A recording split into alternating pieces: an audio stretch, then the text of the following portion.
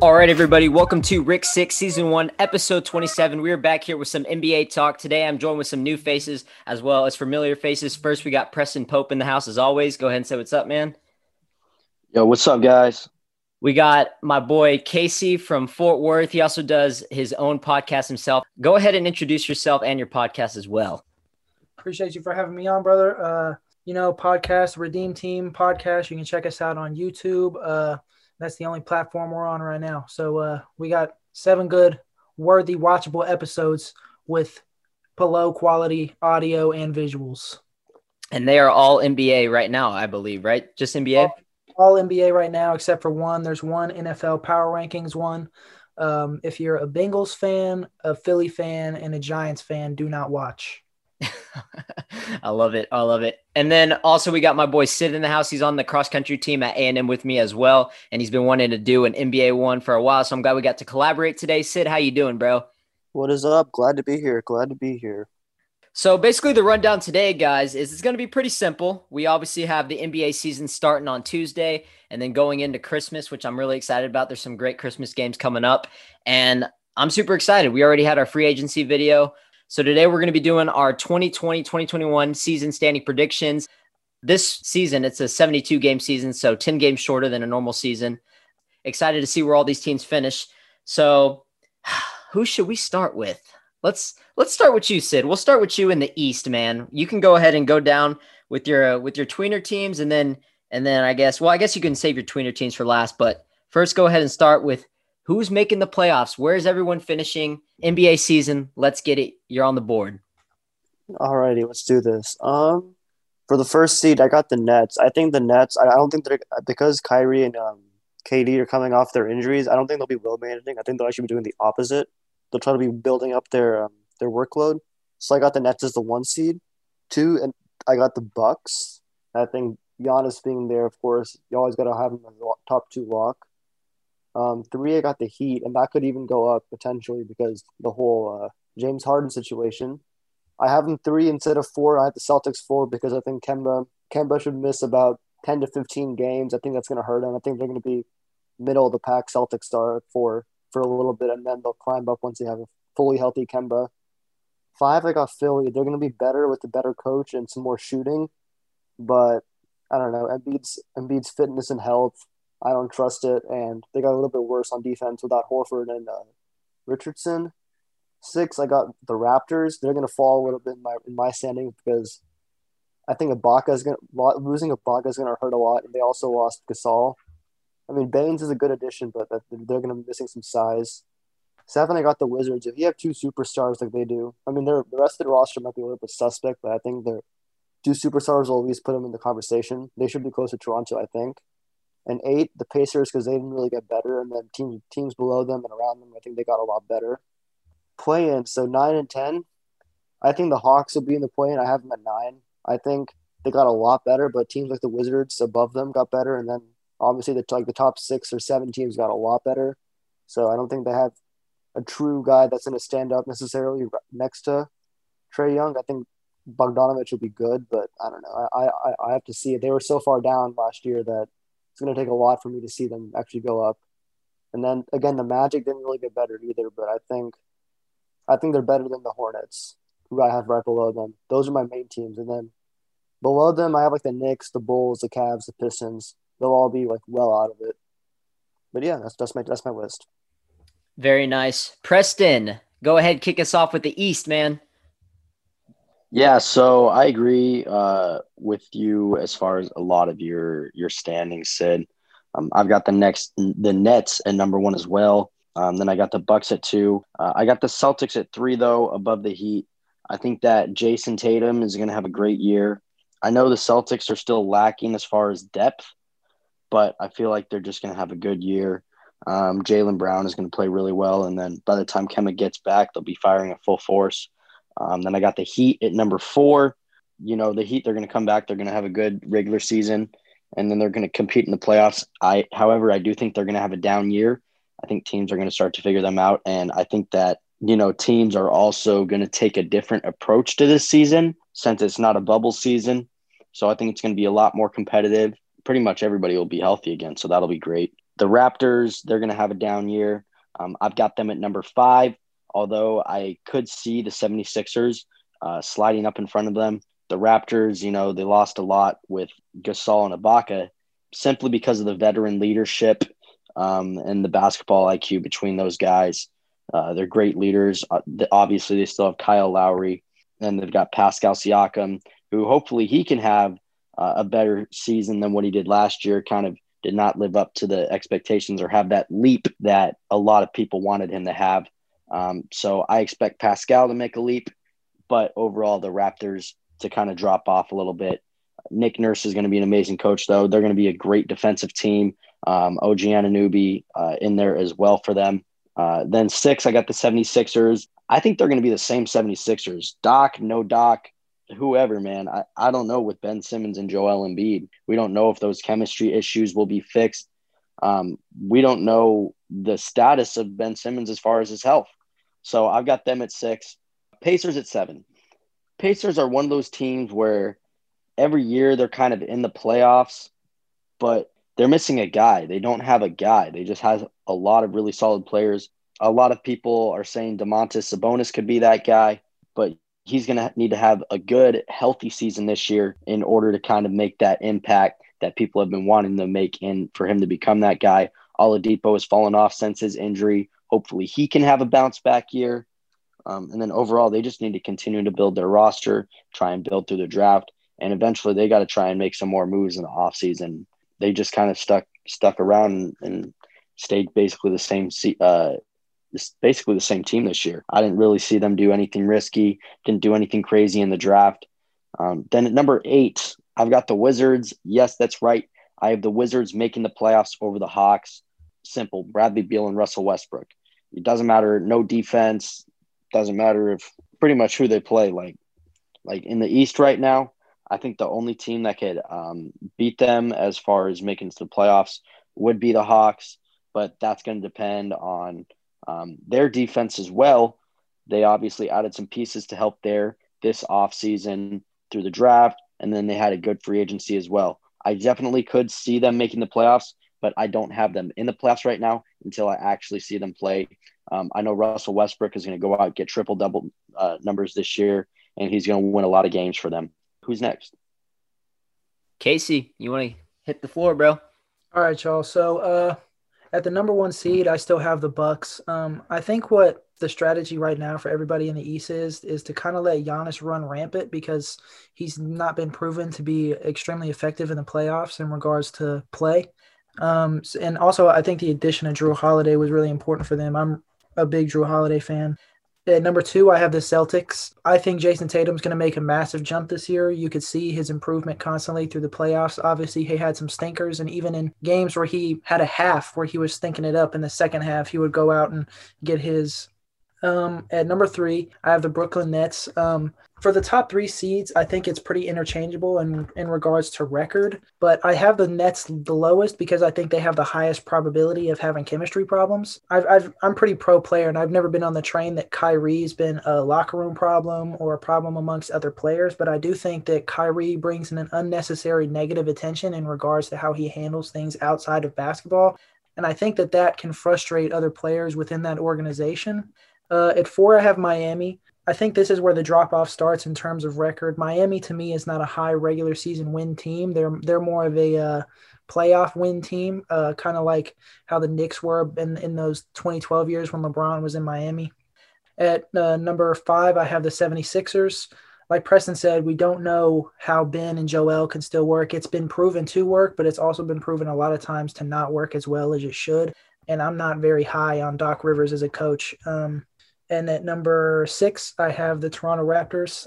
I think they have a pretty hefty drop-off because I think Serge and Marc Gasol were very big to them. I think that those are key parts of offense and defense that they'll miss out on. And especially with the way Toronto plays, they need a lot of guys who can stretch the floor. And, I mean, Aaron Baines is cool, but, Aaron Baines isn't Serge Ibaka by any means. At 7, I have Washington. Like we've all stated before, when you have 2 players as talented as Russell and Bradley Beal, you're bound to win.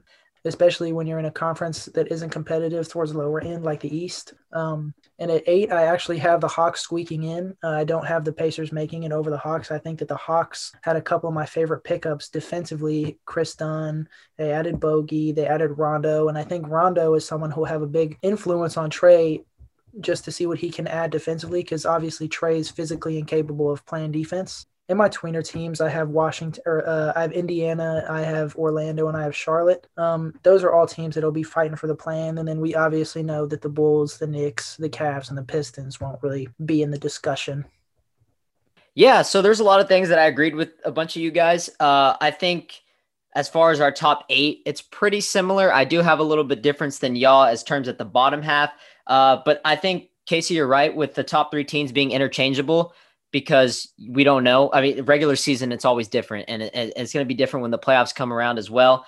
Number 1, I am actually going to, I'm going to be a little cliche here, and I'm going to put the Nets at number 1. And that's because they have, I think, arguably the best player in the world with Kevin Durant. It's LeBron James, and it's him right there as the best 2 players in the world. And if there was any concern about KD coming back, being healthy, throw that out the window. It's not even going to be a question. He looked great in the preseason. He's going to carry that team. And I think it's really going to be their main concern right now for me is health. If it could go straight down the toilet, and there goes the Nets' chances of doing anything, of possibly knocking off the Lakers in the finals, if that were to be the matchup that everyone wants to see. So with the Nets, I really like Karis LeVert and Spencer Dinwiddie. I think that's going to be key guys in that roster. And Jarrett Allen's also a solid player as well. So I think the Nets are going to be right there at that first seed. And because of KD and because of Kyrie, yeah, there's some chemistry issues that you can maybe think about, but I think they're on a mission, and I'm going to have them as the first seed in the East. Moving on to number 2, I'm actually going to disagree with y'all here. I don't think the Heat are going to fall off that much. I actually like the Heat roster this year. I think Bam Adebayo, Jimmy Butler, and that chemistry,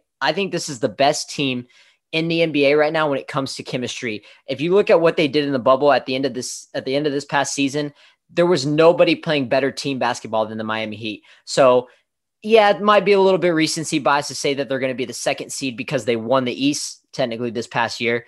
But I really do think that they're going to be playing absolutely phenomenal the whole season. And if they can, they lost a couple key guys off the bench. I know they lost Derek Jones Jr. He was a lob threat. Wasn't too much living up to the potential that maybe they would have thought coming in. But, he's another guy that they lost. They lost Jay Crowder, who was a great, valuable shooter off their bench as well. So they might have a little bit of issues in the regular season, but I still think with Jimmy Butler and how confident they are as a team, and Eric Spoelstra as a head coach, they've been here before. They've been in this position for many years. This past decade, they were always a top seed in the East, and I think they're going to be number 2 right behind the Nets.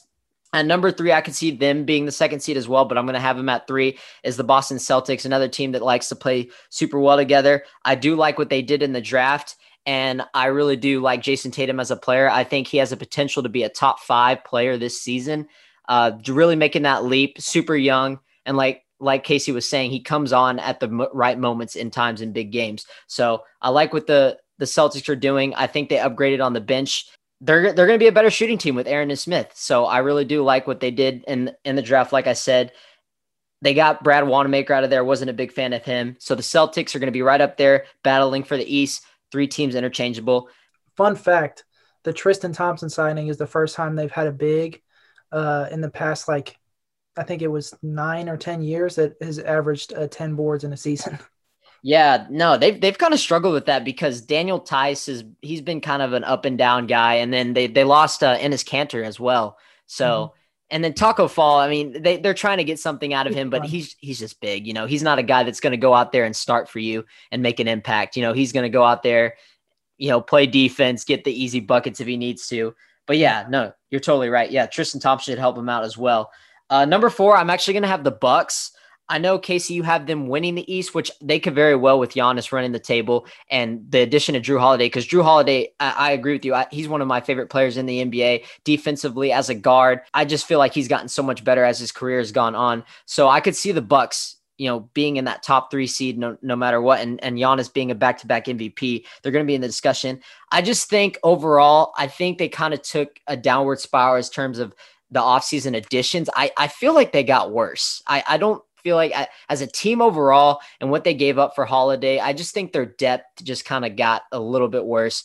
And so I don't know what I'm going to see from. We know Giannis is going to ball out. He's going to be an MVP candidate, and we saw his loyalty. He just signed that max last week, so they're going to be okay. They're definitely still going to be a playoff team, one of the top seeds in the East.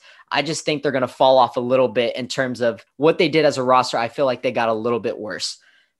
Number 5, I agree with y'all. I think y'all were spot on this. The 76ers, Preston said this is the same exact 76ers team. Ben Simmons and Joel Embiid have so much potential, but they haven't shown me anything special for me to think that they're going to win the East. I know last year I picked them to win the East because I really do think that they were going to make that jump. I was like, I wanted to believe that they could do it, that this year was going to be the year that they made the step, and it's just the same problems every time. A lot of people think it's Joel Embiid's fault. A lot of people think it's Ben Simmons. I'm not the biggest fan of Ben Simmons because I say it many times on this podcast. With his attributes, his size, his skill set, he should be easily a top 5 point guard in the league, but he's not. He's close to around the 7 to 10 range. And that's because his ability to have, his lack of jump shot. And he's just inconsistent. And there's also a health problem with Joel Embiid. Some consider him a walking time bomb. So I think as far in terms of the 76ers, Doc Rivers, I see them about a 5th seed at best, 4th or 5th seed. And they're just the same 76ers team. They do get some help on the shooting end, getting Seth Curry. I think that really did help them. A lot of people have nitpicked the 76ers because their lack of ability to shoot. And so they got guys like Danny Green. And then I think they got a really underrated gem with Shake Milton there. I think he has the potential to be a most improved player type player. I think he's going to be a guy that takes that next step. They also got Tyrese Maxey in the draft, who's another guy who could be underrated off their bench. And then also they got Dwight Howard, who will help off the bench as well. So I think in terms of a roster, they have a lot of guys who could really step up. But as far as the chemistry issues and what I've seen in the past, I'm going to go ahead and keep them about a 5th seed. I think that's safe for them. So 76ers at 5th. Number 6, I got the Raptors. I think they're going to fall off too.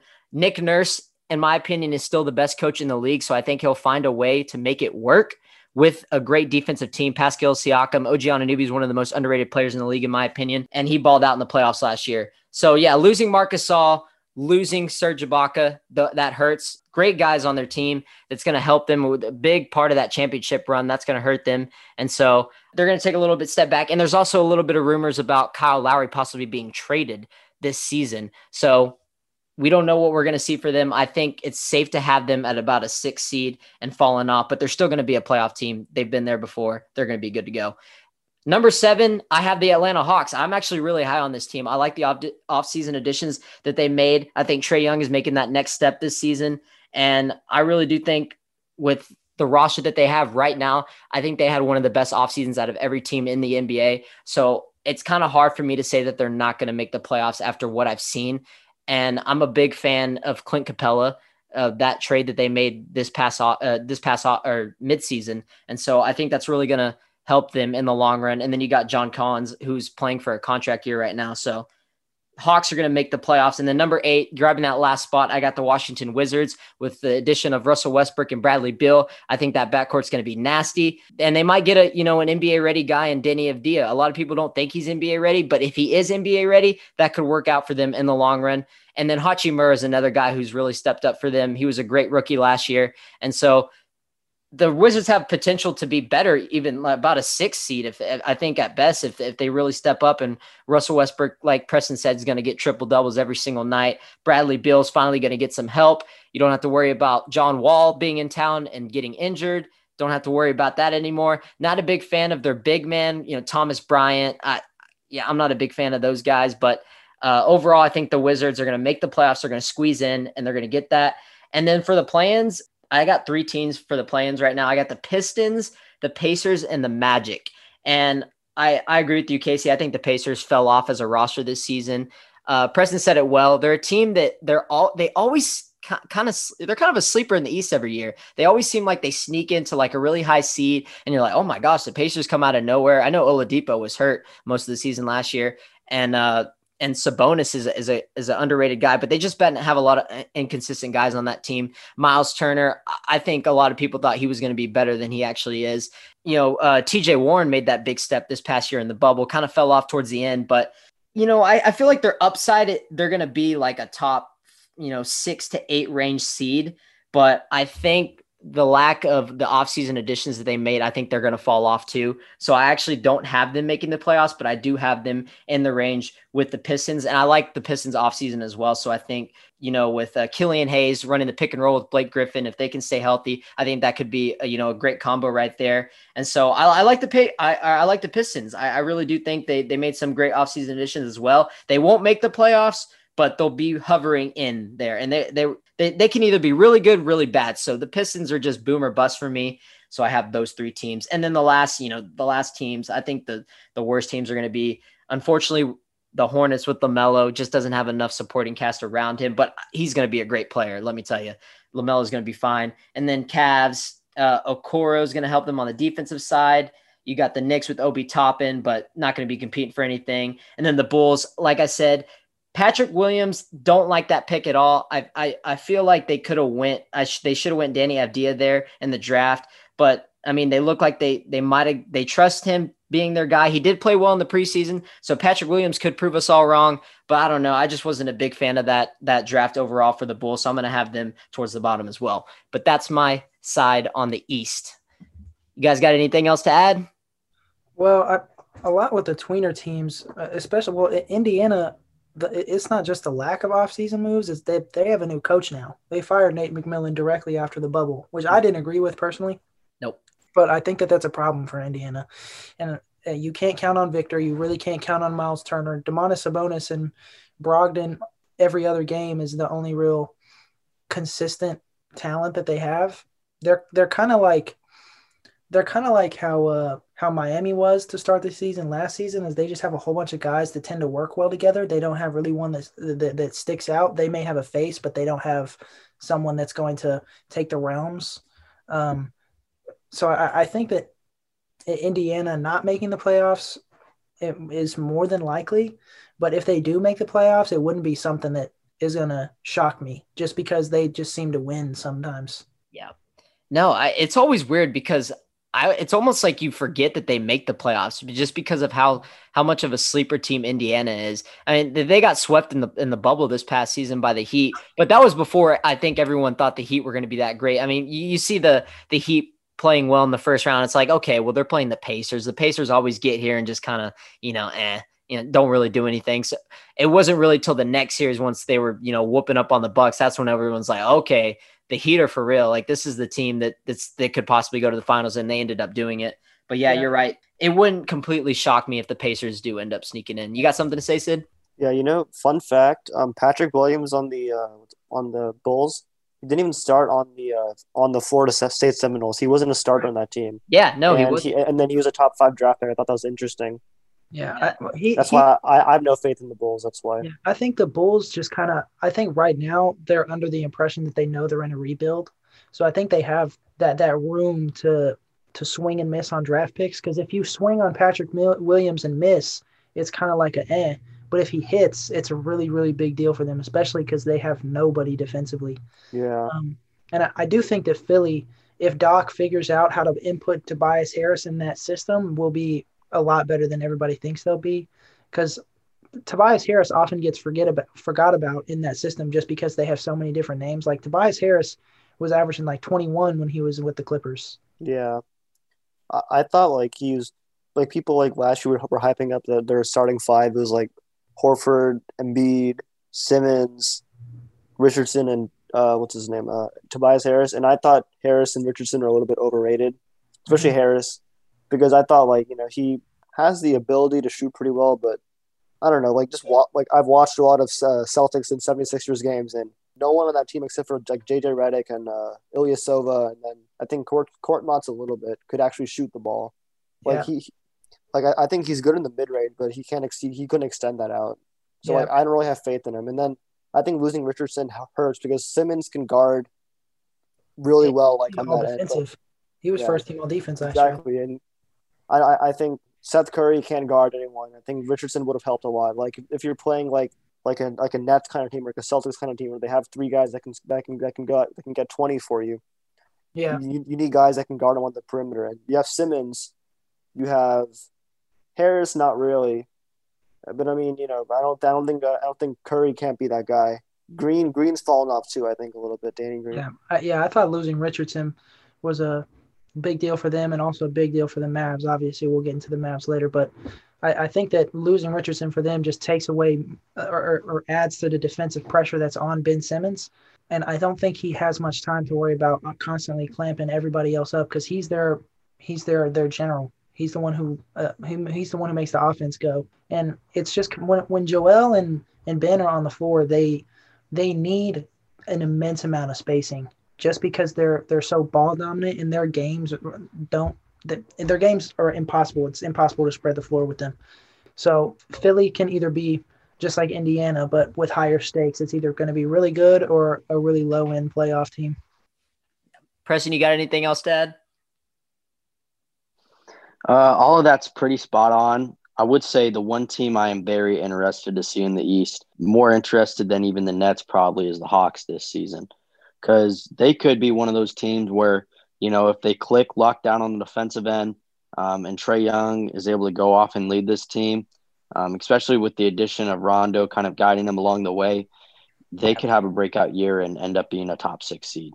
Yeah, and it's crazy the production from second-year guys like Luka and Trae. Like, that's stuff we've never seen before, at least in our generation. Like, for Trae and Luka to be doing what they're doing or did what they did in their second year, it's important for those guys, especially since they got Rondo, who's someone that really slows the game down.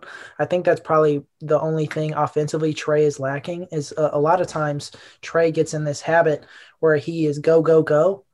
And I think Rondo will be able to teach him or guide him into the direction of, okay, well, things don't have to be – you don't have to get 3, 2, 5, however many points in a minimal amount of seconds. Offense is something that works for the team. And I think also Trae, you got to remember, Trae averaged almost 10 assists last year with nobody, basically. John Collins was out for half the season.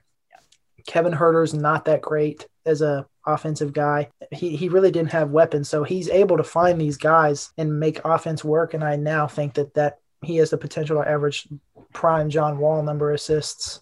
Yeah, and the thing is that those two guys remind me of now I'm not saying player like actual player wise, but it's like Larry and Magic. They walked in. I mean, year one, Magic won the finals. I mean, I think the NBA was a little bit weaker at that point. I think there's a lot of really high end superstar guys right now, but then like Larry, like I remember while I was watching that ESPN documentary about it. It's like probably one of my favorites ever, actually, out of all of them. And Magic won it in year one, of course, Finals MVP. And then I think like his second year, Bird, from then until like maybe the late '80s, like maybe early '90s, he was like top 3 in MVP voting every single year after that. And then I think the Celtics went from like a 20-win team to like a 60-win team in 1 year. But like those guys in the first couple of years has really exploded. I think that's happening a lot more often. I think it shows how good these guys are, like all the younger guys. Yeah. I think Larry is either one of one or one of 2 basketball players of all time to win 3 straight MVPs. And that's just stuff we've never seen out of young cats, especially nowadays. And I think that the focus that they have coming out of high school, and because Trae and Luka and all these young cats, they're playing ball since 8 years old at a really competitive level. And I think that all that does is just prepare you to play at these way higher levels. And then for the higher tier guys, at least. And I think that that's the reason behind this heavy production is because they're playing up in age at a young age. Well, we'll see if Giannis can do that Larry magic with the winning the 3 MVPs in a row. We'll see this season. So it'll be interesting. And one more thing on the Hawks. I think what's interesting, I'm kind of interested to see what they're going to do with Gallinari, because Gallinari is a 4. And that didn't make sense to me, that signing. I thought that was confusing. Yeah. So that's what I'm confused about, because I don't think he's going to start at the 3. I think Gallinari is going to come off the bench for them. Mm-hmm. I think because you're going to have John Collins at the 4 and then Clint Capella at the 5, and Gallinari can't play the 3. So yeah, I think you got to take him off the bench on the 4. Yeah. So that's going to be good. I mean, Gallinari being a bench player for them, that could be really good. Yeah, I think I'm a Thunder fan, so I was able to watch Danilo and everything that he can do, and he's so talented offensively. Like, a lot of people just don't know because Thunder games right now aren't nationally televised games. But Danilo is very smart, very poised. He can shoot. He can handle the rock when he needs to. He's a really good passer. But they gave him, I want to say it was like similar to the Marcus Morris deal, like a 464, but I can't remember, which to me didn't really make sense considering they have John Collins. And I know that this is John Collins' contract year, so maybe they're looking to use him as a trade asset to level up on defense, maybe. But I think John Collins is probably Trey's favorite teammate. He's the one who most of his assists go to anyway. He wants a max deal. I don't think it's worth a max deal. That's my only thing. Yeah, I mean, John Collins to me is he's a fringe, borderline, possibly maybe all-star. Like he puts up really good numbers, but unlike Trey, who's putting up like 30 and 10, John Collins will put up 20 and 10, but his 20 and 10 really doesn't mean much to the team's success in the grand scheme of things in Hawks games. Like I have League Pass, so I watch all these games, and John Collins will have 25 and 12, and the score will be 117 to 115, other teams up. And you look at the stat sheet, and it's like John Collins isn't really doing much important. Like he has all these stats, but they don't really accumulate too much in terms of the success. Yeah, and last year it seemed like the Hawks were just too young too. Like on top of the injuries too, and Trae Young, it's just like you had young guys on that team, DeAndre Hunter, all those other dudes, but it just seemed like they were too young to make any noise, and that was kind of like you saw that with the Cavs too. With Kevin Porter Jr., Darius Garland, all those guys coming off the bench. It's like these guys just aren't ready to make that move yet, just because they're so young. Yeah, I feel so bad for Isaac Okoro. I think he's a league-built player, but the fact that the Cavs took another guard for like the fourth year in a row or third year is like, what are you doing? Like, are they going to start him at the 4 or at the 3? Or is maybe they want to run a small ball lineup, but at the 3, that's Kevin Porter's thing. So they'll have Darius. No, they're just accumulating assets at this point. Yeah. Like, so I mean, I think that's just kind of what's happened is they've drafted a bunch of guards just because, they liked all of them. And I think it gives them a chance to really compete and grow together. And, they'll be able to choose their one or two guys. The nice thing about Okoro is he's a 3-and-D guy. Uh-huh. So I think he actually is a really good fit there. He can play the 3. He's not going to play the 4. He'll play the 3. Yeah, no. And it'll be interesting to see if he starts or not. But, hey, he's been hooping in the preseason. Yeah, absolutely. I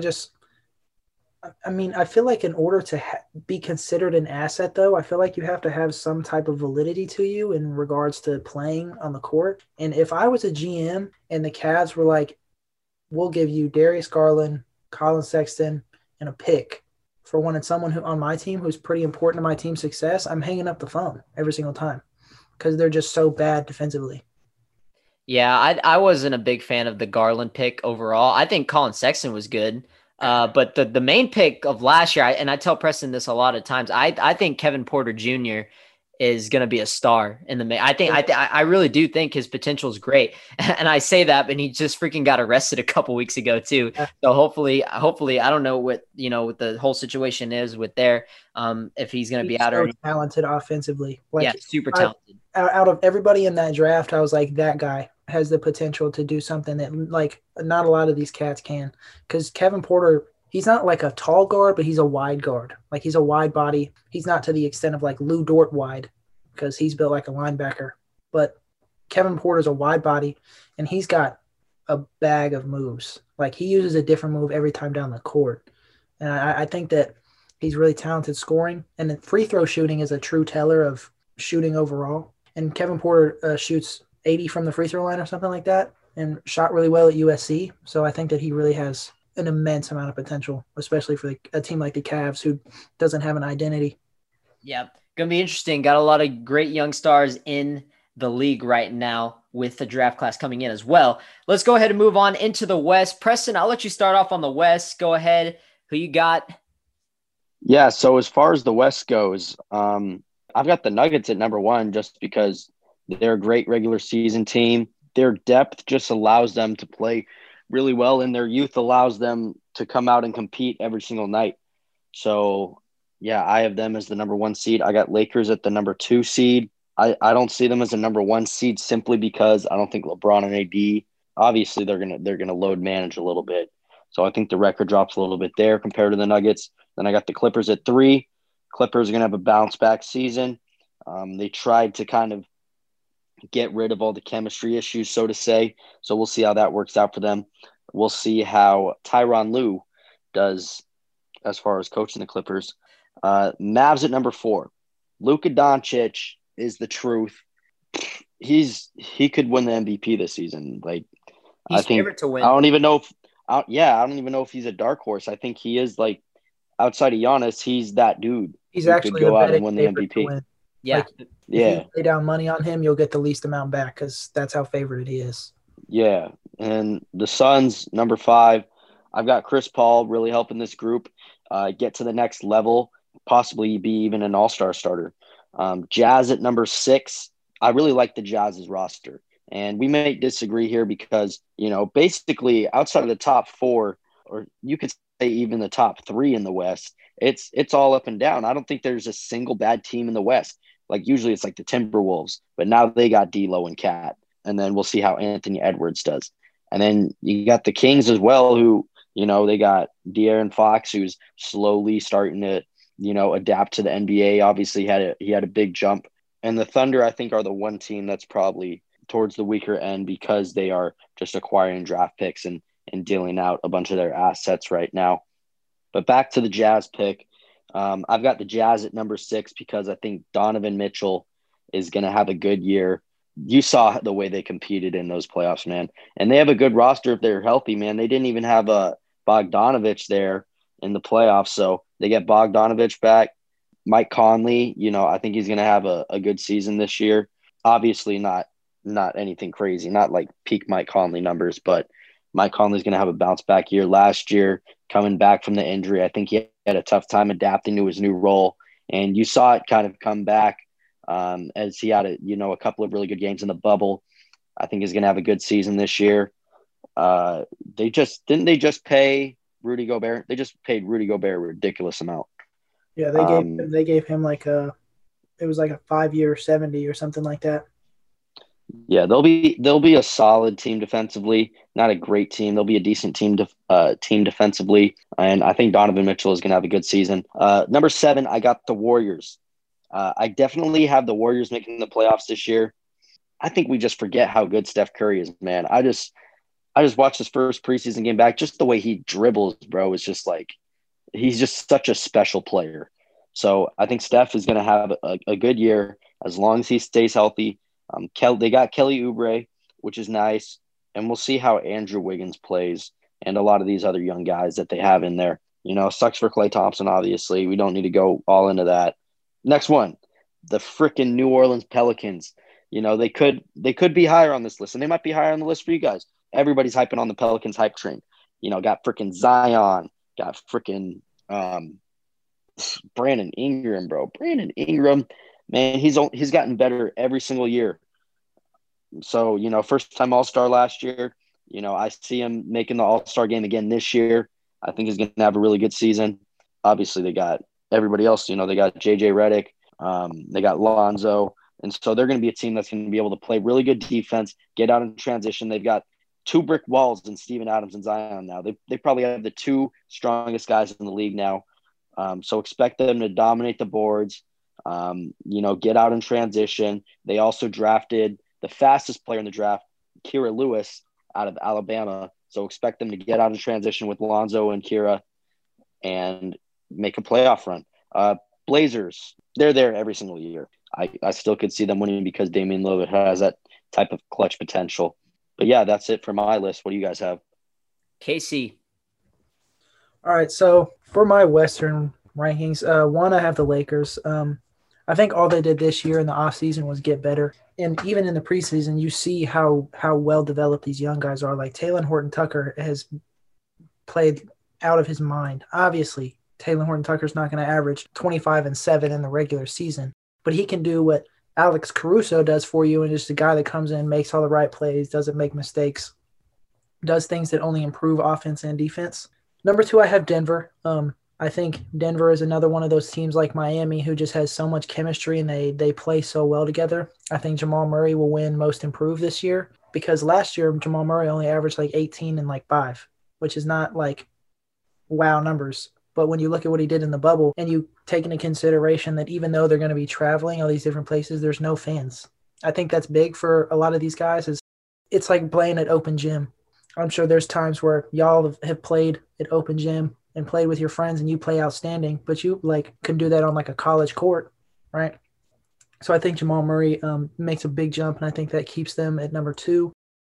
At 3, I have the Mavericks. I have Luka this year winning the MVP. I think Luka is something we've never seen before. He's like a better passing James Harden right now. I have him actually being better than James. Would rather have him. And especially if Kristaps stays healthy, I think, and I also think Josh Richardson was a big addition defensively on the 2. At 4, I have the Clippers. At 4, I actually have the Trailblazers. I think the Trailblazers did a really good job this offseason. I think Rocco was an immensely great addition to their team. They need a 3-and-D guy really badly. And they also brought a bunch of guys back that they did when they went to the Western Conference Finals a couple years ago, Enes and Rodney Hood. And I think Carmelo helps that team, especially considered he's accepted his role as a bench guy. They're not going to start Carmelo. He's already said that. He said he's okay with his role. He said he's comfortable in Portland. And I think when you get a comfortable Carmelo, you get the best Carmelo. At number 5, I have the Clippers. I think they take a big drop off because Doc Rivers made a really good point about this is like, what's Ty Lue going to do for Paul George when Ty Lue was the one agreeing with Doc to put Paul George in those spots? Because Paul George blamed Doc for his lack of production. He said Doc was using him like how Ray Allen is used.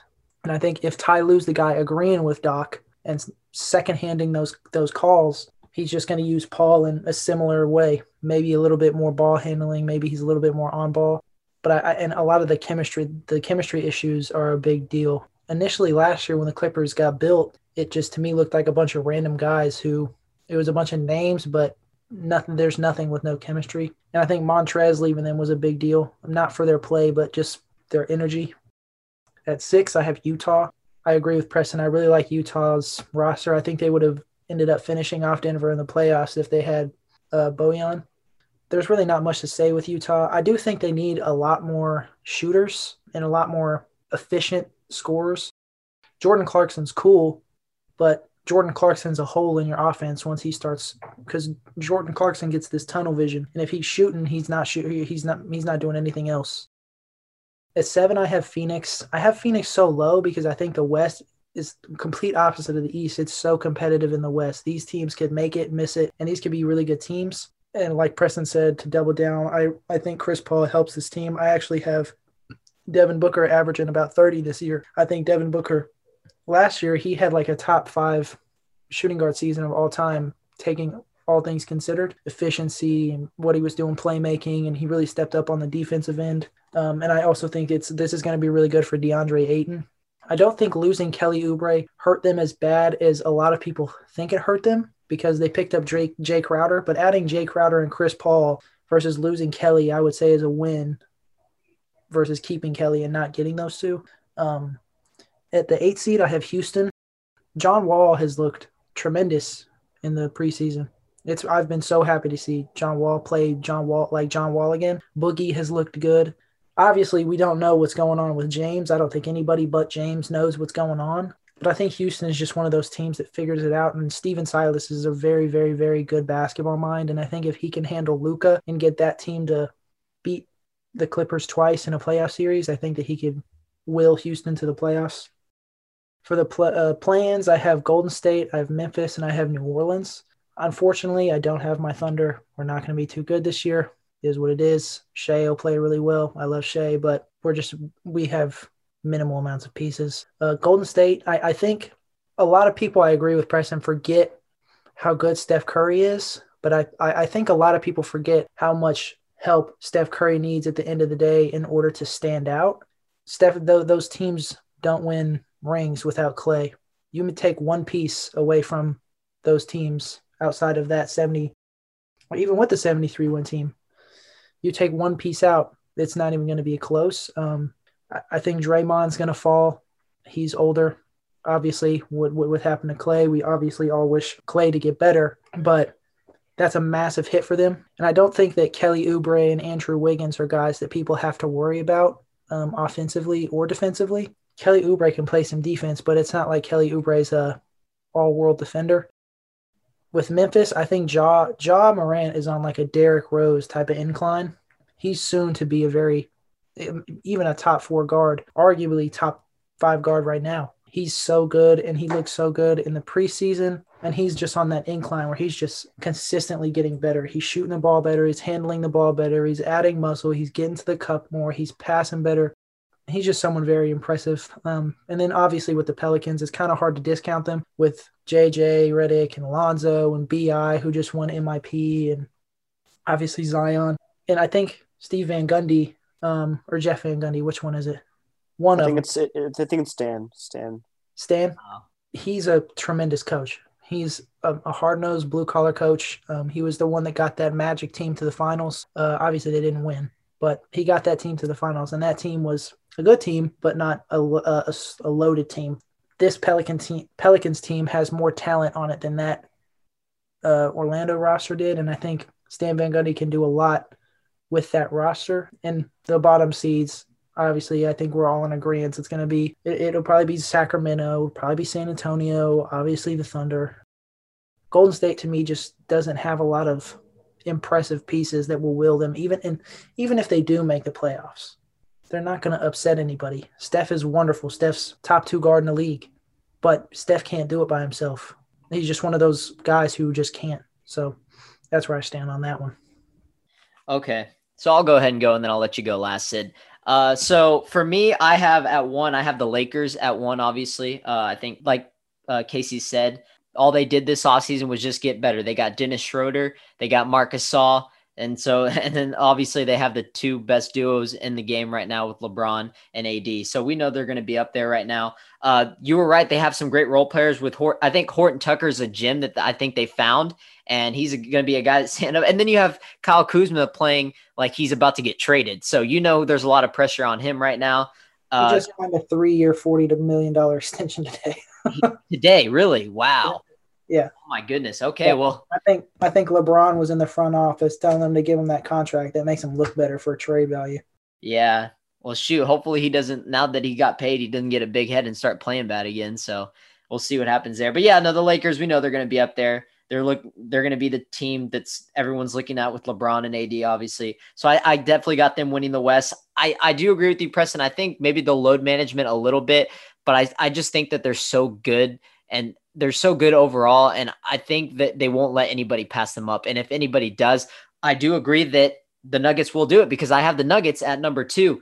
This team is just scary to think about because you have Jamal Murray, who really improved his game and stepped up in the bubble, played outstanding. You got Nikola Jokic, who, in my opinion, is the best center in the league over Joel Embiid. And then you have other guys that could really, be a difference maker in the future. We don't know how great Bol Bol is going to be. I mean, he just has so much potential, just the way he moves the ball at his size. I'm really interested to see what they do with him.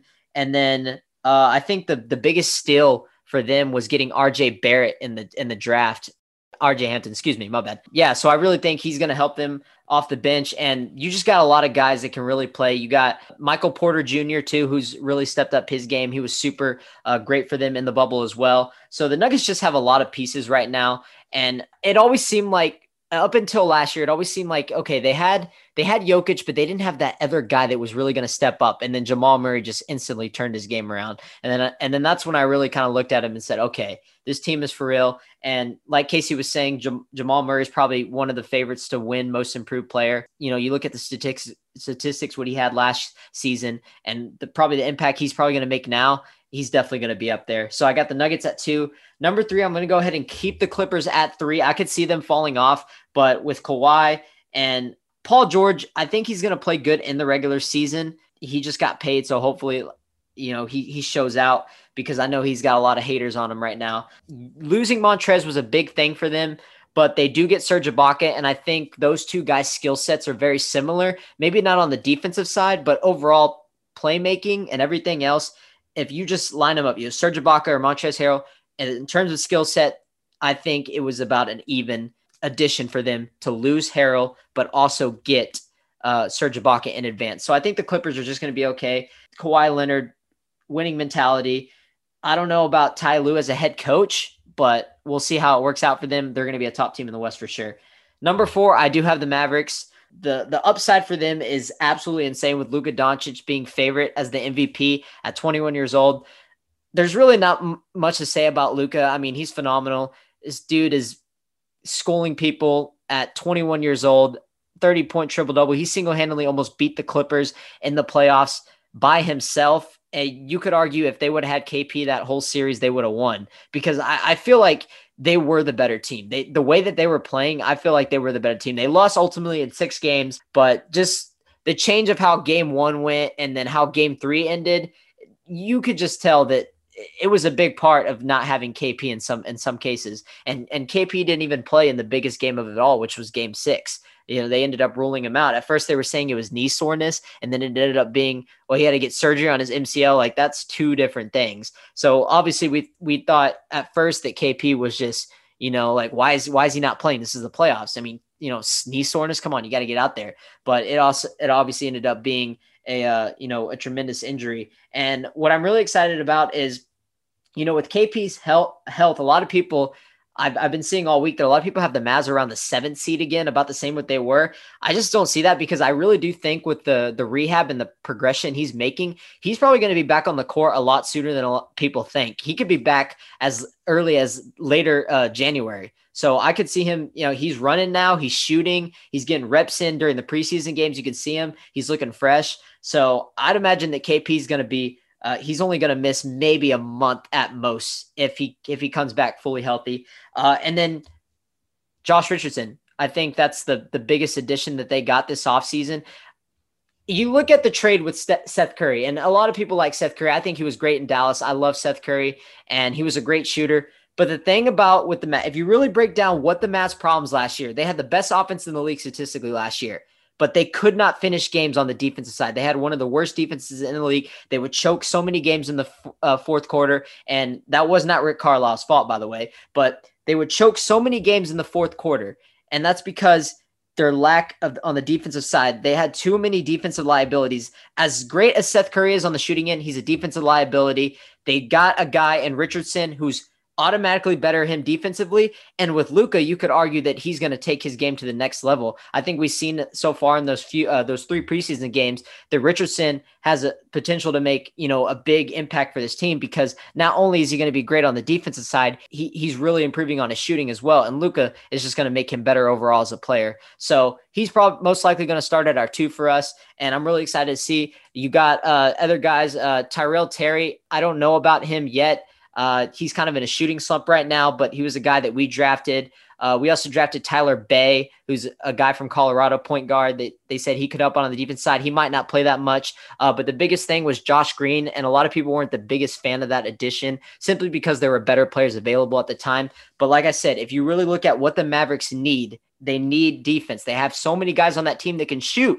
They have about 4 or 5 guys on the team that can shoot. We don't need any more shooters. We need people that can help us defensively and close out late games. And if they do that, they're going to be a top 3, top 4 seed in the West with Luka possibly winning MVP. So I love the Mavericks, love the direction that they're going in. They just got to stay healthy and get KP back. They're going to be great to go. Number 5, I do have the Warriors, and it's because of Steph Curry. And I really do think with their draft with Wiseman and Nico Mannion, a guy who I think can really step up for them. And Steph Curry's been talking a lot of praise about him too. So it's really just going to be about how these other guys play. Andrew Wiggins, Kelly Oubre, Draymond Green. He's missing the game opener versus the Nets on Tuesday. And so I don't know what his status is. I don't know how long he's going to be out, but they got to keep guys healthy. Losing Klay Thompson ruined all their chances of being a top team in the West, I think. But I think they're going to be around the 5th to 7th seed range. And I just think because Steph Curry is really going to will his team. And I really do think people forgot about how great Steph Curry is. He got hurt last year. I get it.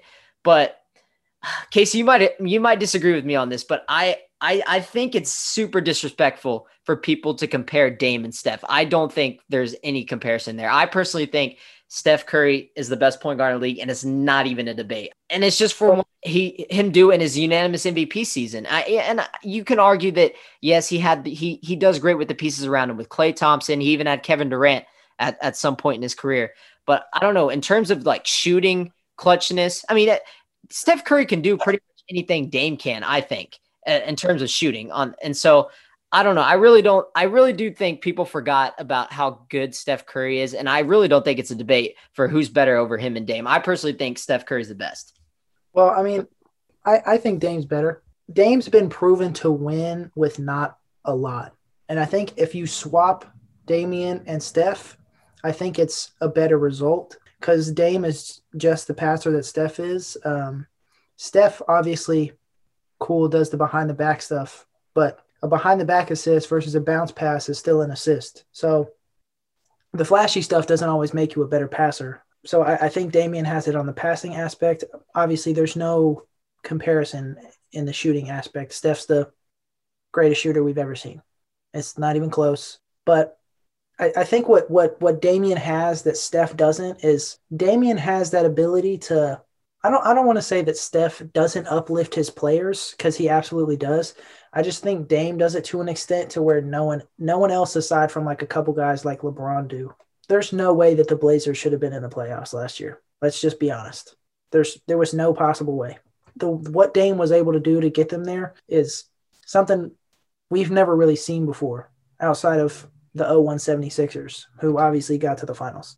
I just think Portland was all hurt last year. That's why they were the 8th seed. But it's a 1A, 1B thing for me at this point. But if we're considering primes, though, I don't think that there's any point guard that has in history, aside from maybe Magic Johnson, who has an argument as to has a better season than that unanimous MVP season that Steph has. Because that season, watching that game, it was just like watching Steph. It just felt like he never missed, like from anywhere. Yeah. Free throw line, mid range, at the cup, from three, from deep. But right now, I think people are not paying attention to the Blazers.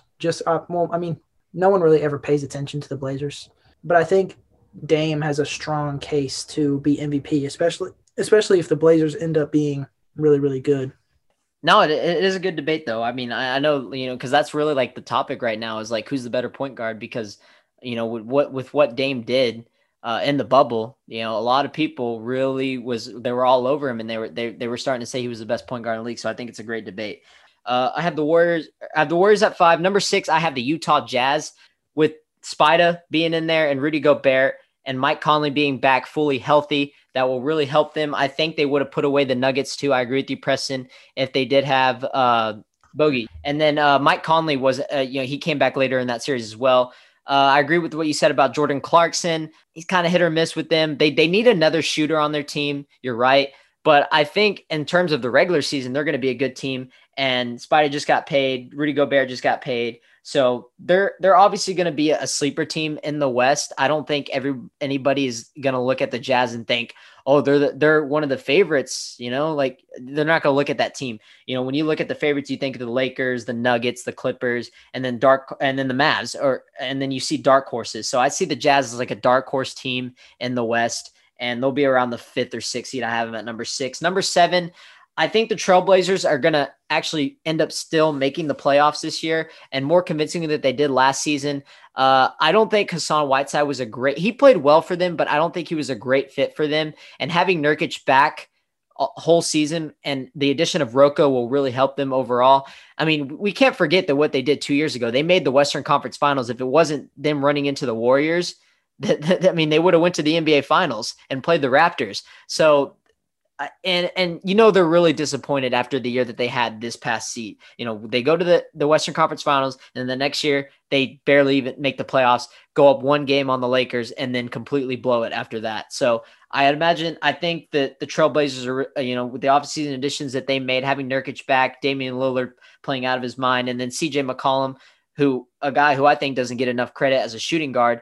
I think they're going to really come together and they're going to be a playoff team. They're always a playoff team when they're on. And so I got the Trailblazers making it at number 7. Number 8, I got the Suns squeaking into the last spot.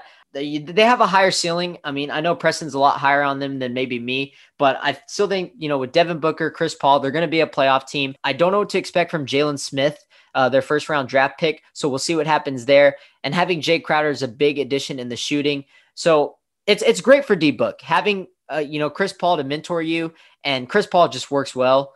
with anybody he's on the court with. So the Suns are really going to take that next step. I have them making the playoffs. We can't forget how great they played in the bubble. They went 8-0 and they didn't even squeak in there. So I really do think they should have made it over the Trailblazers, if I'm being honest, getting that last spot.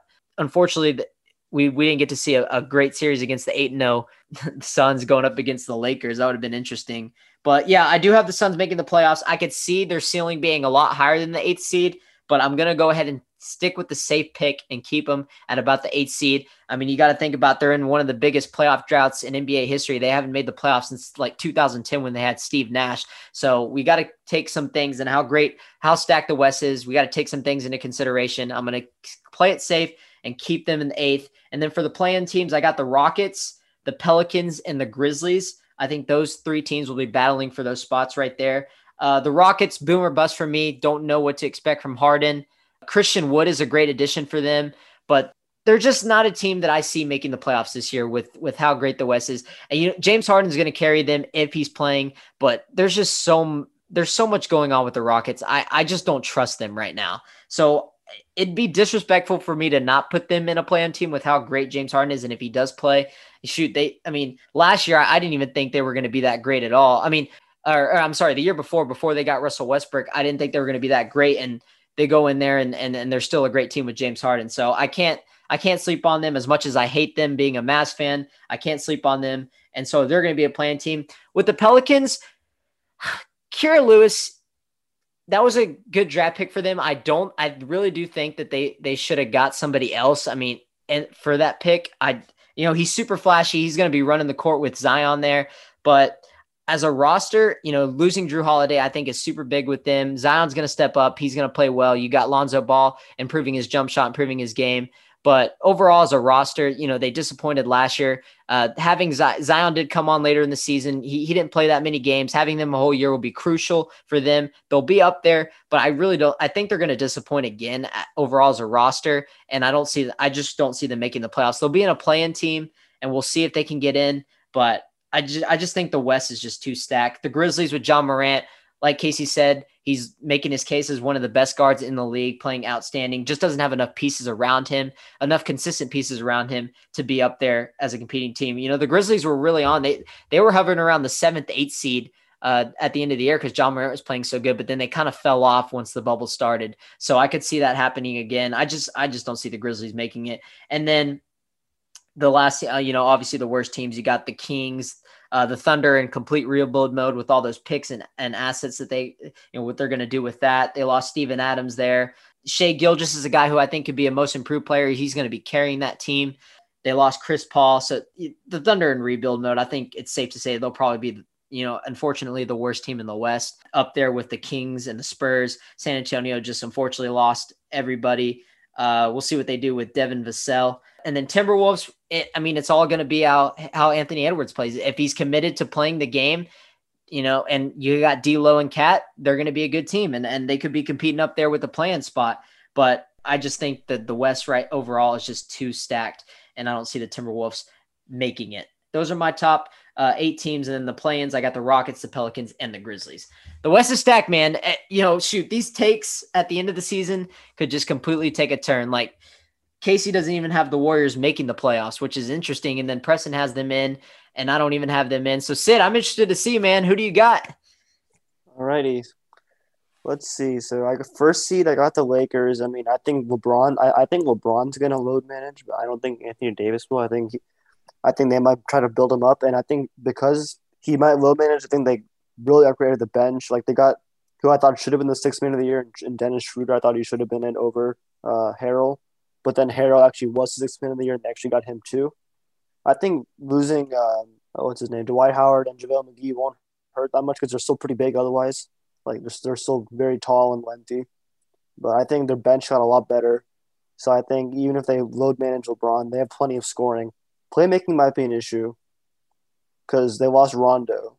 But I think they'll be all right. 2, I got the Nuggets.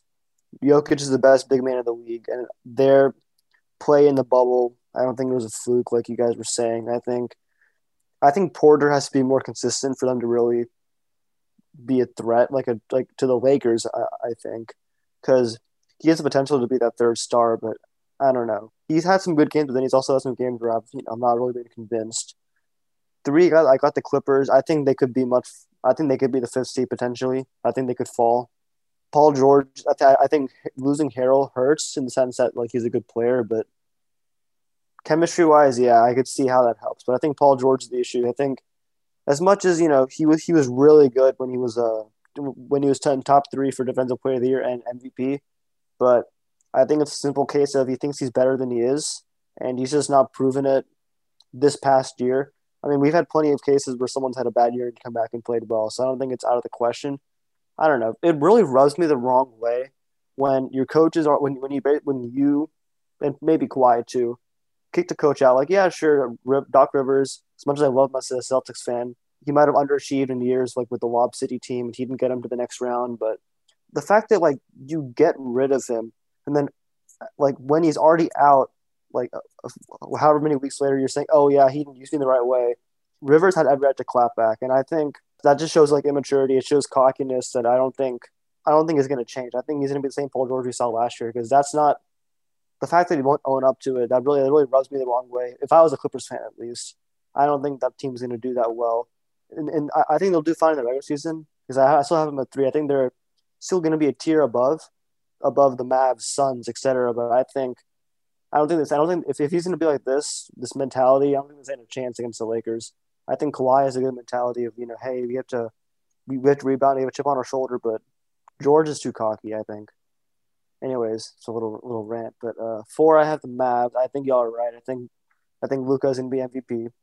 If Porzingis comes back even like half of what he was at his best, that's gonna be huge. I think he'll be good. They might have to ease him in, but and then Richardson's gonna help their defense a lot. If they even have like a league average defense or maybe pushing top 10, they'll be really good because they can afford to lose a couple shooters, like Eric said. 5, I got the Suns. I think taking pressure off Devin Booker is going to go a long way.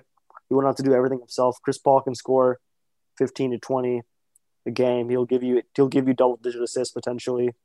I think the biggest thing is the pick and roll of him and Aiden. I think Aiden would be like a 23 and like 11 or 12 guy this year. I don't know if that's all-star level necessarily. It could be, but depends on all the other big men and how they do voting and stuff because I guess the true center is kind of going away. Felt like how Giannis is almost considered a center in the starting lineup of like the Eastern Conference, for example. 6, Yeah, I got the Blazers. a lot of people. Oh, I'm sorry to cut you off. No, I was no, going no. to say a lot of people think Giannis should play the 5 this year too. So yeah. I agree actually. Yeah. Him or Lopez, but I mean, I think you could argue he's a 5 because he doesn't shoot it great. He shoots like what 30%, something like that, from 3. 6, I got the Blazers. I think losing Nurkic for as long as he did last year hurt him a lot. Getting Covington back, even Cantor, as much as Celtics fans give him crap for it. He's really good at offense rebounds. If Lillard and McCollum are struggling on offense, and you keep throwing a bunch of bricks, he'll pick them up and either get fouled or you'll pick them up and put them back in. So I think that's always a good skill set to have on the bench, coming in for like 15, 20 odd minutes a game. I think they had one of the better off seasons. They got Covington as well. I think Anthony Simmons, I think that's his name. He came straight out of high school. I think he can be good potentially. So I like that team. 7, I got the Warriors, and I think they would have been the number 1 seed, in my opinion, if Clay was healthy. Because I think with LeBron low managing a little bit, I think they could have had a better record. I think Steph puts up 30 to 32 points a game easily. My issue though is Draymond. I agree with you guys. Draymond will be an issue just because he's getting older. It's a very physical lifestyle, playing like a big man enforcer type. And then I think actually Wiggins will be good because I think, like for example, like before they got Durant, they made Harrison Barnes look good, and he's a solid player. But I mean, he actually looked pretty dang good at times. So I think Wiggins. I think Kerr will find a way to get some good out of Wiggins. So Yeah, the thing about Harrison Barnes too is when, like you said, the Warriors made him look a lot better than he was, and then when he ended up getting traded to the Mavericks, he was in a spot to succeed as well because the Mavs were rebuilding at that time. Yeah. At that point, Dirk really had nobody around him, And everybody, that's when Mark Cuban like let all the assets go. So there was a point where we really just kind of rebuilded. And then that's when we were having problems with like Chandler Parsons' contract and everything. Mm-hmm. And then Nerlens Noel, we offered him a lot of money too. So at that point we were rebuilding. Harrison Barnes came in and he was our best player. So he was obviously going to put up like 20 to 25 points a game for us. And we were terrible, but I agree with you. He goes to the Kings and, he wants a lot of money, but he's really not that good. The Warriors made him good. So you could see, Wiggins is a guy with you look at the potential of Wiggins and it seems like every single year they're like, okay, this year we're going to see Wiggins go off. We're going to see Wiggins go off. And then he never does. So if he doesn't do it this year, he's never going to do it. This is the chance. Wiggins has dropped a couple 40 pieces. So he can play well. I think the biggest thing is he's inefficient. He's inefficient. He's lazy on defense. I think if you gave him Clay as well, Clay and Steph, I think then he'd be the clear third option, maybe even fourth if you want to say Wiseman. I don't know how you feel. Wiggins would be the MVP if he played the Thunder every game. He always has like 45 on us. Yeah, I feel that way. Like there's some guys on the Celtics, like against the Celtics, Chris Middleton. Oh my God, he does not miss. Like I remember it was a year that I think we they took us a 7 in the first round. I think it was Terry Rozier made a 3-pointer with like 0.3 to go, and then they called timeout, and then Chris made one. Buries it, but like he just barely touches his hand, just shoots it right up, and I'm like, oh my goodness, you have to be kidding me! It's insane. And like I remember like against the Heat, he was not playing well in the playoffs. I was like, come on, man! I was like, you couldn't do that a little bit while ago. It's frustrating. Yeah, there's a lot of those guys. It's really frustrating considering how inefficient Andrew Wiggins can be and how like I try to be risk averse and keep away from saying bad on defense, but it just looks like he doesn't even cross half court sometimes mentally. He just doesn't play defense. But against the Thunder, he's Michael Jordan. All right, so you have the Warriors. You said at 6 or 7th, right? 7, yeah. Okay. I think they would have been the 1 seed if they had Clay. I really think. I think the Lakers might have rested some of the guys. I still think the Lakers would have gotten out, but I think they would have won the regular season title. Fair enough. And then I have the Rockets at 8. I think my thinking with the Rockets was either Harden's going to kind of like sort of BS it, kind of half be in, half be out, and they're not going to do great, and they'll be like the 8th seed. Plus, it's also a bloodbath. Or they trade him and they get a LeVert who will probably start. They get a Dinwiddie off the bench. They'll get maybe Prince or maybe Jared Allen. Or they'll get like a Tyler Hero, maybe even a Robinson from the Heat. Or I don't know about anyone from the Raptors. I don't know. And then you can get maybe Brown, maybe Smart. And I hope they don't do this, by the way. Brown, Smart, and a couple picks. Or the 76. Celtics. They get Simmons. Yeah, that's who I was missing. Simmons. Maybe some other pieces.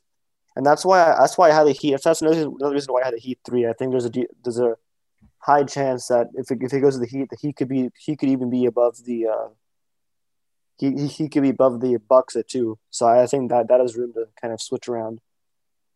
Those are my 8. I think the world explodes before the Celtics get rid of Marcus Smart. I agree. I would be very he's mad. The soul of that team. The Celtics fans love him, but I've seen something called the Marcus Smart experience. Is like where one play he'll dive on the floor, jump on the ball and stuff, but then the next play he'll grab the ball, pull up from 30, like with like 2 people in his face, and he's like just like no, and then it'll somehow go in. And then he'll get like fake confidence, and then pull from 3 with like two possessions later with like 20 seconds left on the clock. Yeah, that dude can hustle, bro. That dude hustles. I don't know if y'all watch The Ringer with Bill Simmons, but I do all the time. And I went and rewatched. I went and rewatched. I think it was Game 3 against Philly, and I think it's Shake Milton comes off of a pick and roll and tries to hit the corner man, and Marcus Smart is looking him off, but in order to bait him into the pass, and he dives like a defensive back, throws it all the way down the court, assist, layup, right? And then I remember that play. The next offensive possession down, Marcus Smart, pick and roll, turnover. Yeah. He shot 21 shots in Game 6 against the Heat, which is inexcusable. It should be Tatum getting about that many shots, Brown, Walker. Like, Smart can probably shoot, in my opinion, no more than like 15 shots a game. At that point, I'm like, okay, enough is enough. I think one big thing is he set the Celtics record for a franchise record for 3-pointers in a game. Then he always is like he has a high trigger, like against the Nets, and we got absolutely destroyed with the Nets in the preseason game.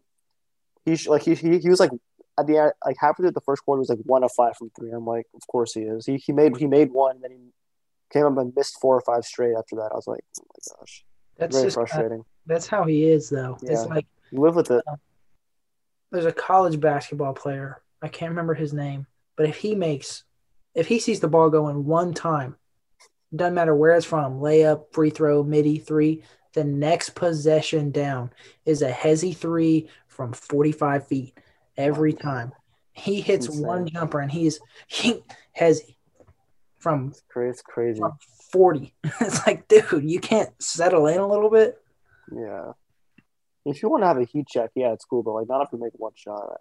I feel you. Yeah. Okay, so you have the you said you had the Rockets at 8. Yeah. Actually, and then I was actually surprised you guys were high on the Jazz. I had the Jazz at 9. I thought a lot of teams around them got better. I know that I thought the Blazers got a lot better. I thought the Suns got a lot better. I think Conley takes a step back. I think Bogey helps, but I think there's going to be too much on Donovan Mitchell. I think Mitchell is going to put up like 25 a game like he usually does, but I think they'll be in a play-in situation.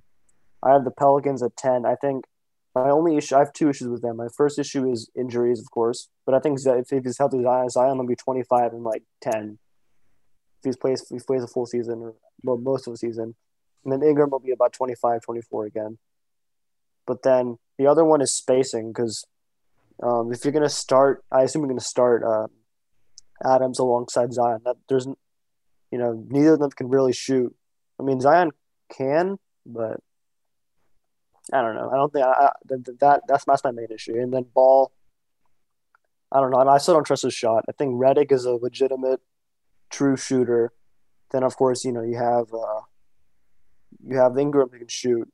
They might have some pieces on the bench, but I don't know. I think a lot of their main guys that are going to play a lot of minutes. There's some that just can't shoot, so I don't trust that.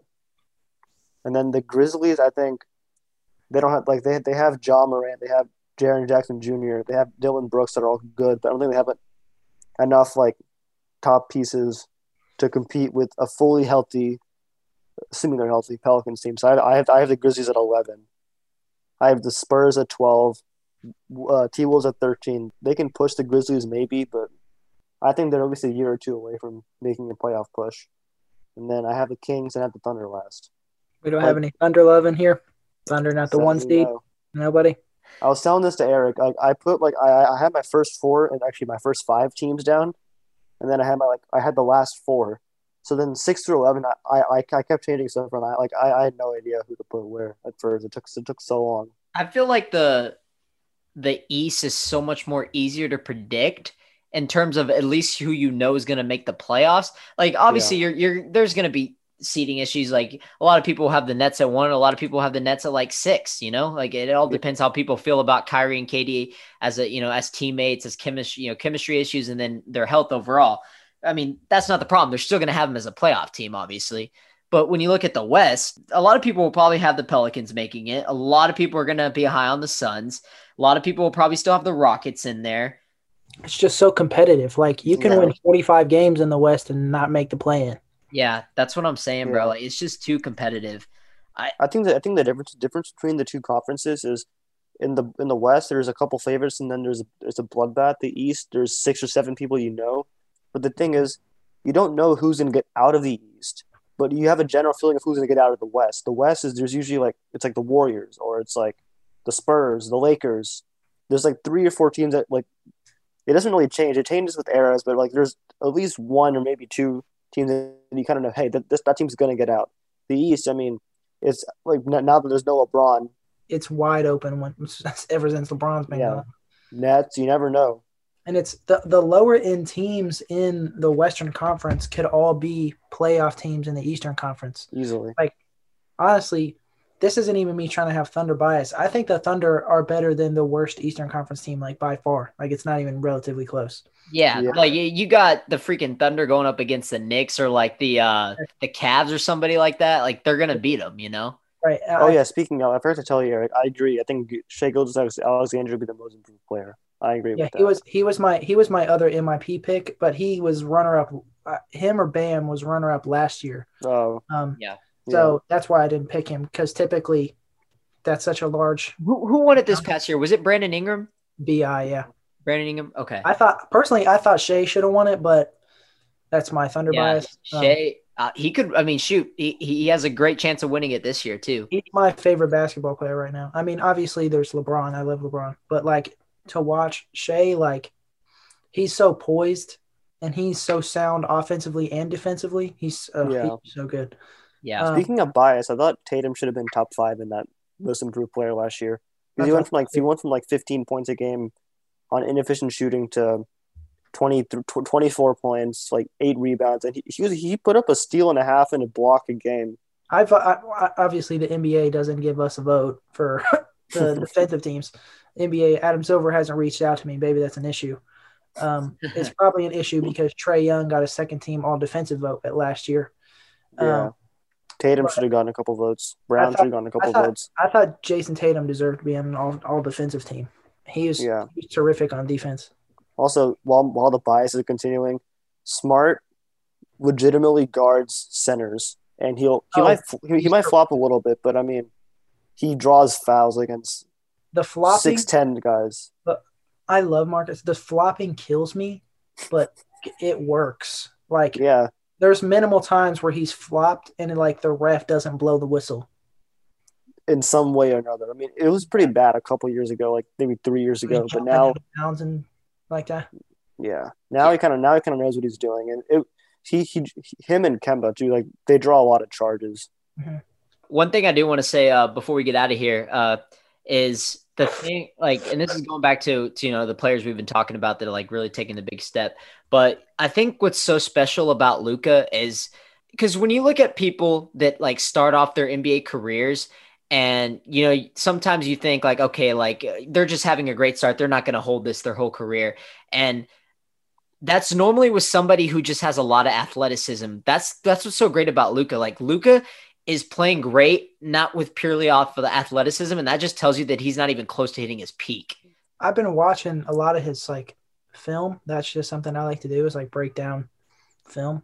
And it's like, he's not even using effective moves. It's just he's not athletic, and all these guys are thinking he's going to be in some other place, and Luka sees that and he's like, "Oh, well, thanks for opening up another lane," and that's just a bucket for him.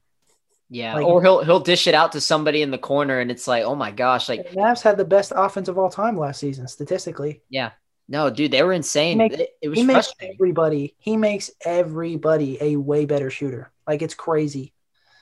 Yeah. I think there's only 2 things he needs to work on. I think it's being a more efficient 3-point shooter. Because I think he only shot like 2 or 31% from 3. That and if he becomes a league average defender, I'm really hoping that like stadiums will open at least like capacity, like at least 25%.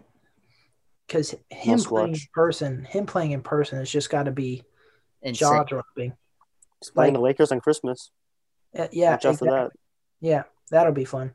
The NBA PA knows what they're doing with that matchup, the LeBron Luka thing. But passing of the torch. But like you said, Sid, if he was just a league average defender, and let's say he shot 37% from 3, that's not overtly impressive, but that's great, right? That's with everything else he does. It's very achievable, and he could average 35 a game, like that. Like it'd be easy because he gets to the line. He's good in the pick and roll.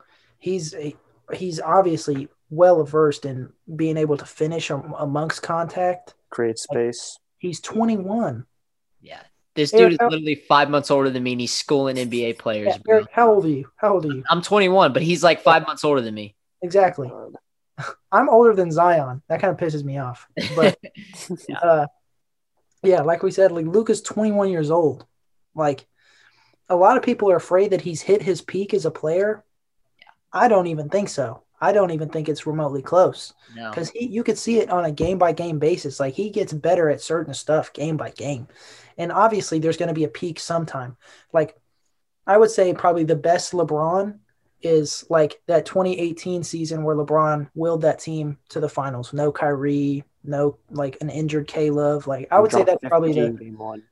I'd say that's probably the best version of LeBron.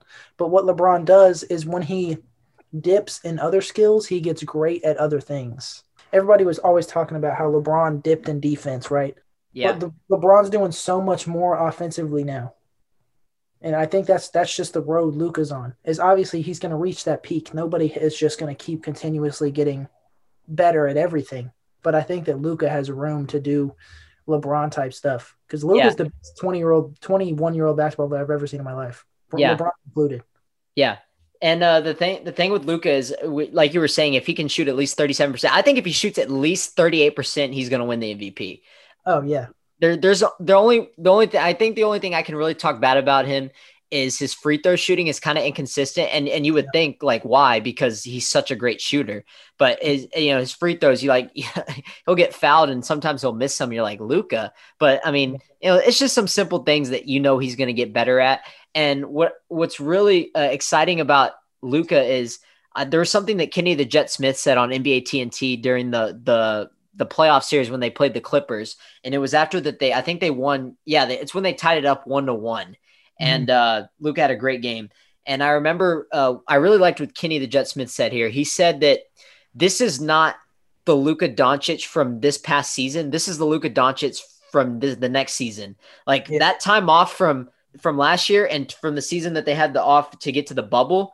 Like he turned into a completely different, he got better. Like with that time off, better. Yeah, we're not seeing that year's Mavericks. We're seeing the next year's and what they're going to do in the coming years. So that's why I'm really excited. And we even saw towards the end of the year last year how good Luka and KP were playing together, because KP came on later on in the season. And like that one game that they had in March, it was literally the last game before the NBA season got shut down. Because that was the day that Mark Cuban found out and Rudy Gobert got the COVID. And that's when everyone that's the last game that everyone got to see. And it was the Nuggets and the Mavs. And Luka and KP just played outstanding together. It's like, oh my gosh, like hopefully we see this in the playoffs. But then the season got shut down and everything. But yeah. Yeah. And like, it's just like what you said, what Kenny said. We're seeing the Luka Doncic of next season. I think we're getting a new Luka Doncic this season. Yeah. Because what he would look. One thing even outside of the Clippers' chemistry issues, they had defenders on defenders. They had dudes to throw at everybody. And Luka was averaging like a 35-point triple-double like it was nothing. He would go out there and make the Clippers look like they never played defense before. And I'm not talking like just on JaMychal Green. Like he's doing this to Kawhi and Paul George and Patrick Beverley, who isn't a great defender in my opinion. Agreed. While Marcus Morris messed with them too. Yeah, Marcus Morris, he cooked them on a rolled ankle. Let's think about that for a second. I'm sure both of y'all saw the ankle roll that Luka had. It was not pretty. Yeah. He came out the next game, 35-point triple-double, game winner. I remember the toolbox just went crazy whenever. Remember that whenever Luka made that, it was our group chat went crazy. Everyone's like, yeah, I was watching that game because I was worried because KP was out that game, and everybody was like, "Oh, Luka's banged up, like they're gonna kill us," and he just. I thought so. I'm fully on the train that if KP stayed in that series, that the Mavs would have won that series. Oh, 100%. KP got screwed out of the first game with those two terrible techs. Right. Oh, yeah. The Mavs were up I think the Mavs were up like 17 at that time. Yeah. He got the softest kick out, one of the softest kickouts I've ever seen. Second game, Mavs win. Third game, Clippers win. Luka gets hurt halfway through. Game 4, game winner. Game 5, Clippers win. KP's gone. Then game 6, obviously the Clippers win, but it would have been a game 7 down to the wire kind of thing for me. Well, you just look at game 1 too. There was a lot of a lot of people think that the refs bailed out the Clippers in game 1 because they were up super big. It was the Mavs had a terrible start. I'm pretty sure the Clippers were up I'm pretty sure they were up 25-4 like in the first quarter. And it was like, oh my gosh, this is going to be a blowout. And then literally all of a sudden the Mavs came back, fought, and even took the lead at one point. And and then KP ended up fouling. That's what it was. KP fouled out. KP fouled out late in the game, and we ended up losing. And I really do think if he didn't foul out, and it was a questionable foul too. So if he wouldn't have fouled out, they could have won game one, and that would have completely changed the whole series. Yeah, because I would watch these games with 100% attention. It's like the Clippers had nothing for Luka, nothing. Yeah. Like they were confused. Yeah, they couldn't stop him. And it wasn't just any ordinary defense. It was the Clippers have a good defense. These are like fresh leg defenders every time down the court. Like it's a little bit different guarding Maxi Kleber versus guarding Luka. You know what I'm saying? So like they would rotate, and he's doing this to Kawhi. Paul George, who I'm off on, aside from all the BS that he brings, is still a great defense. Doesn't go away. He's still a really talented defender. Longer than Luka, probably a little bit taller than Luka. More athletic easily. Luka and I have the same amount of athleticism. There's a lot of players that have a lot more athleticism than Luka, but that maybe even you and Sid. Yeah. But there was just nothing they could do. And speaking of Paul George, he's the reason I have the Clippers so low. I can't do it with him anymore. I was a big fan, but I can't. I hate when dudes or professional athletes don't own up to stuff. That kills me because it's like there's no one else playing but you, man. I 100% understood the depression stuff. I get that. I got it with DeMar DeRozan. I got it with Kevin Love. Obviously got it with Paul George. But you can't go from like every single year with OKC. The first time it was I'm not Superman. The second year it's my shoulder hurts. Next year Dame shot a bad shot. Next year, I'm depressed and Doc didn't put me in the right spots. And so, dude, at some point in time, you have to own up to bad play. Like, you can't be like, I played bad, but Doc put me in the bad spots. Yeah. Doc didn't make you shoot a ball butt naked in the corner three and it go off the side of the backboard. Doc wasn't out there smoking wide open layups for you. That's you. You can't call yourself playoff P and then disappear like that. The nicknames are so funny, by the way, like the pandemic P, PG 13%. And players have called him out for him too. Like, Dame was right about everything. He does not play about that. That's that fake dog. Dame will call that out. Yeah. The COVID-13 pandemic penis, way off P. Like, he had so many clown names that he was being called, all deservingly so. Because these, like I said, you can't play like that. Way off P. Way off P. That's probably my favorite one, or COVID-13. Okay, I don't know if this is – okay, breaking news here. I don't know if this is fake or not, but somebody just sent me a tweet. It says, the Rockets are in advanced discussion to send James Harden to the Denver Nuggets for Jamal Murray, a plethora of future picks, a young center, Bull. If the agreement is reached on the amount of picks, the deal is expected to go through per source. Dude, this has to be a joke, right? Okay, show the tweet. Okay, realize I was confused. Bull and Michael Porter Jr. can't be traded due to the contract, so that would not even be possible. Meant to say Michael Porter Jr. Okay, who's the tweet from? That's the question. That's what I'm trying to figure out. I mean, that'll be really good. This dude isn't even verified, so I don't trust. Can't hold weight until Woj tweets it. Yeah, or Shams. Yeah. That scared me though.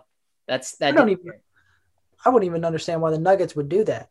Yeah, because it seemed worth it to me. We'll keep you updated. We'll keep you guys updated on James Harden talk later this week. But I do have to ask one more thing before I let you guys go. So I'll ask you first, Casey. What is the over/under when the Mavs finally win a championship? I would say 5. Under 5 in the next 5 years? I would say that 5 is probably the – man, that's tough because the West is so good, but the West is also getting older. Like, we got to remember LeBron's up there. AD's getting up there. Kawhi and Paul are not getting younger. Dame is 30. Steph is 30. Whew. It would not surprise me if they won a championship within the next 3 years, but didn't win a championship until, like, let's say 2026 or something of that nature. So I'd say minimum 3, maximum 6. Okay. Yeah, I was gonna say 3 to 5 for sure. Sid? I think. How many years does LeBron have before his extension kicks in? Is it one more year? I think he signed a 2-year, Yeah. $40 million. Because he has this year and then 2 more, right? Yeah. That's when. I think 3 years, and then Yeah, the conspiracy on LeBron's extension is he signed 2 Bronny. years more with Bronny. So he'd be a free agent when Bronny hopefully gets drafted, and then he could play with his son. I think they'll make a conference finals before that. I think they'll make a conference finals. Yeah. If not this year, I think they'll make it next year. I have them making it this year. Yeah, they can make it this year for sure. Yeah. So we'll see. Yeah. All right. Should be interesting. Well, as much as I would love to sit here and talk to you guys about this for hours and hours, I do have to get going. I appreciate you guys joining me. Y'all guys make sure to check out Redeem Team Podcast. Is that what it's called, Casey? Absolutely. Okay, I will put that in the description. Will do. Appreciate you guys joining us tonight. You guys got anything else to add? Just go check out Redeem Team Podcast. It's a little bit more explicit on that side of the fence. Yeah, if you guys are looking for something more, I guess, Val or whatever. Yeah, comedically in tuned. Yeah, then you can check out Redeem Team. All right, appreciate you guys. We'll catch y'all later. Have a good one. All right.